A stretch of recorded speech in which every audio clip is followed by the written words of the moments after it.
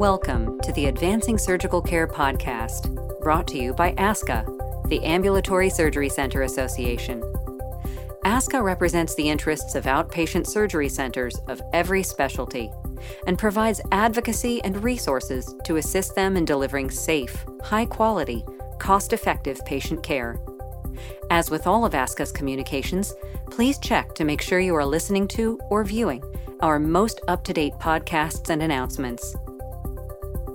Hello and welcome to the Advancing Surgical Care podcast brought to you by the Ambulatory Surgery Center Association, or ASCA. My name is Bill Prentice. I'm ASCA CEO and the host of this episode. My guest today is Mary Ryan. Mary learned to scrub while in nursing school at the University of Iowa and has remained in the perioperative field ever since.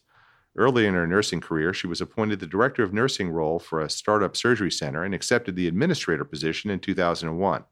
Mary has held several management positions within the industry, assisting in the startup of ambulatory surgery centers. As a group clinical director for surgical care affiliates, Mary was responsible for the clinical results of 18 centers. She was also one of the founding members of the Iowa ASC Association and served as the organization's first president. Mary is joining me for this podcast at ASCA's Convention and Expo in Dallas, Texas, where she recently gave a presentation on emergency preparedness for ASCs, which is obviously a very timely topic given the advance of the past couple of years. Mary, welcome to the Advancing Surgical Care podcast. Thank you very much. It's my pleasure to be here, and to be here in person is extra exciting for all of us. That's awesome. That's great to hear. Well, Mary, as I mentioned a moment ago, it seems like we've been living with the regular and frequent occurrence of natural disasters and pandemics for over a decade now, and there doesn't appear to be any let-up in sight. Emergency preparedness for ambulatory surgery centers is no longer an academic exercise. So let's talk about what's required of ASCs today in terms of their planning and readiness for emergencies. Can you briefly tell us what CMS and the accrediting bodies are requiring? Absolutely, Bill. So first and foremost, all ambulatory surgery centers must have a documented emergency preparedness plan. As it relates to our current environment and COVID and the pandemic, the emergency plan was actually most recently updated about a year ago to help us incorporate some of the things, the lessons that we've learned, and some of the documents that we must have as it relates to the pandemic and COVID-19. You can access those interpretive guidelines by downloading the State Operations Manual, Appendix Z. It's titled Emergency Preparedness for All Providers and Certified Supplier Types. Highly recommend getting your hands on a copy of that and run through it. I'm just going to talk about some of the guidelines as it relates to the pandemic, but there's a plethora of other guidelines that we must meet and that we've been having to meet for a few years. Great.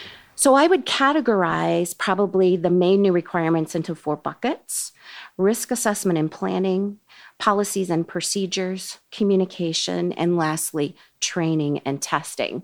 Can I go into a little bit of a detail about each one of those? That would be awesome. I think our listeners would really appreciate that. Okay, perfect. So each center needs to be completing a hazard vulnerability analysis with all of the updates. We are now required to include emerging infectious diseases.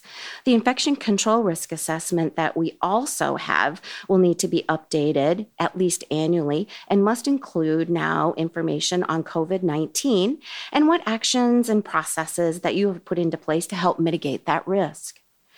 Secondly, the pandemic drove a plethora of changes in our policies and procedures.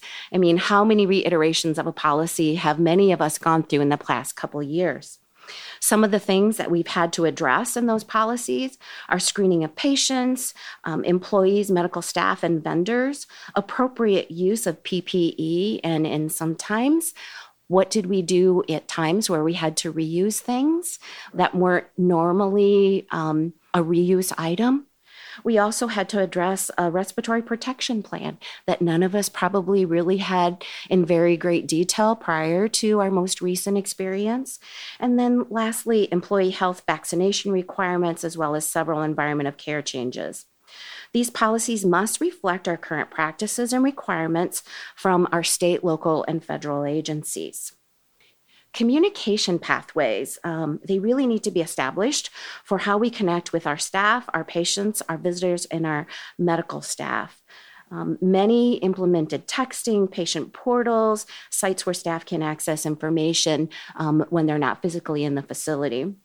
For training and testing, we must ensure that everyone is in the know related to policies, procedures, and protocols. This also includes performing annual drills to identify gaps and put proper actions into place prior to an actual event.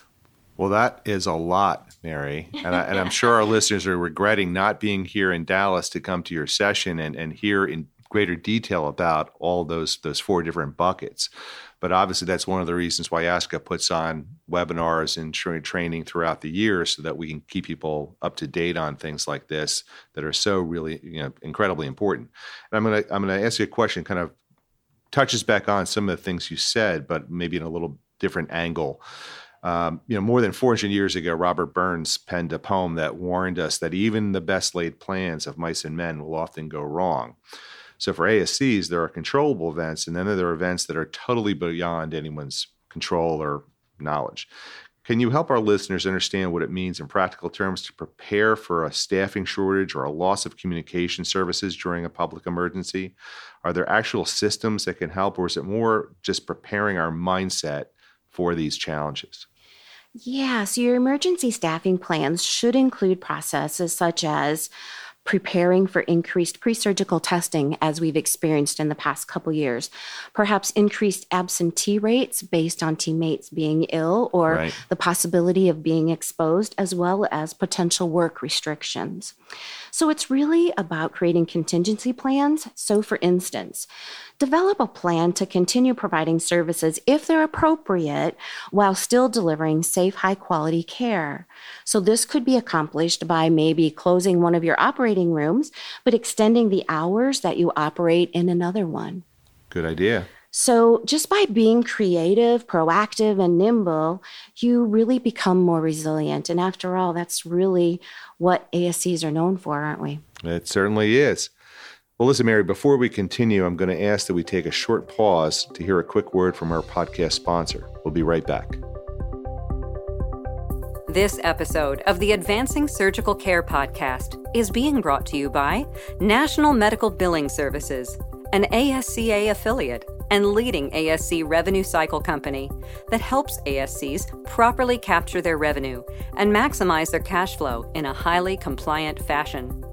To learn more about National Medical Billing Services' wide range of revenue cycle services and analytics, visit nationalascbilling.com.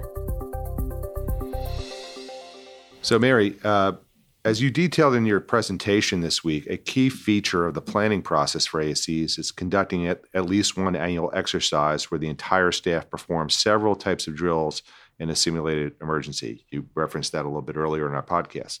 Can you tell us how an ASC administrator can get the most out of one of these exercises? For instance, have you found that it's possible to engage one or more local first responders in a planning exercise?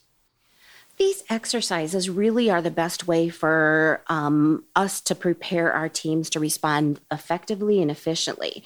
So tap into those experts who prepare for these events on a daily basis. Your local healthcare coalition is a really great place to start. They are formal collaborations between hospitals, public health departments, emergency management agencies, and many, many other healthcare entities. They promote consistency and connectivity within that group. Ambulatory surgery centers really are just starting to become more welcomed into that group with a little bit more regularity as of late. And I was going to ask you about that because I'm wondering whether the pandemic and obviously the stresses that put on our health system in so many markets, has that kind of opened the doors a bit, do you think, to better communication and better alliances going forward? No doubt, no question in my mind, that's what happened. As they were seeking for avenues to garner resources that they couldn't get their hands on, they reached out to other healthcare providers, and we were probably one of the first people that they thought about. And they reached out and we thought, hey, we could really utilize them and they could become a really valuable contributor to this group because of the resources that they do have that may not be able to be used or implemented with truly taking care of patients in certain disaster instances. Mm-hmm. But there's definitely a bunch of other avenues that we can participate, such as staffing and sending teammates over to the hospital when they are just bursting at the gills with patients and don't have enough teammates to take care of them. Of course, yeah. Well, Mary, I have one last question for you, and it's about communications. You've talked a bit about the importance of communications in this whole process already.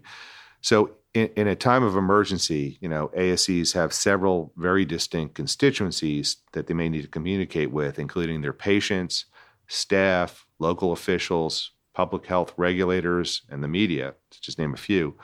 That's a lot for any administrator to take on, given all their other responsibilities, as you well know. Throughout the COVID-19 pandemic, ASCA created a lot of practical resources for members, and I'm sure that was very helpful. But again, a lot of this, using those resources falls back on the administrators. What advice can you give to help them be better communicators in a time of crisis? So I really believe as leaders, your team looks to you for guidance. And they really want to hear from you often, and then more often than that. My advice would be to keep your team appraised of the latest data and information related to the crisis that you're currently in.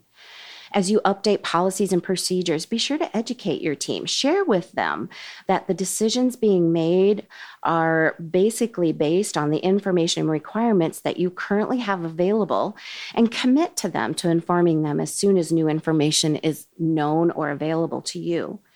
I do believe it's best to stick to the facts. I think you need to stay calm.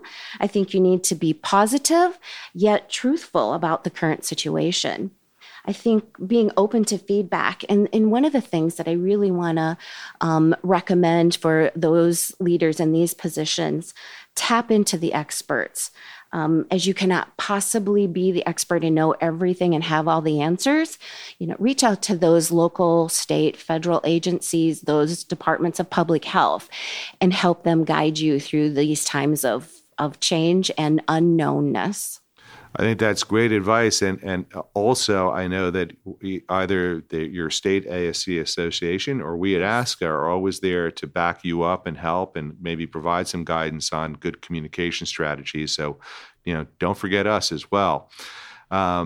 Well, listen, Mary, this has been a really fascinating podcast, and I wish I'd come to your session. But I'm sure you'll be, talking about this, in different forums, and hopefully with ASCA again. And we'll have plenty of resources on this on the ASCA website. So thank you for sharing a few minutes with us on the ASC podcast. My pleasure. So before concluding, I'd like to once again thank our podcast sponsor, National Medical, an ASCA affiliate and leading ASC revenue cycle company. To learn more, visit nationalascbilling.com.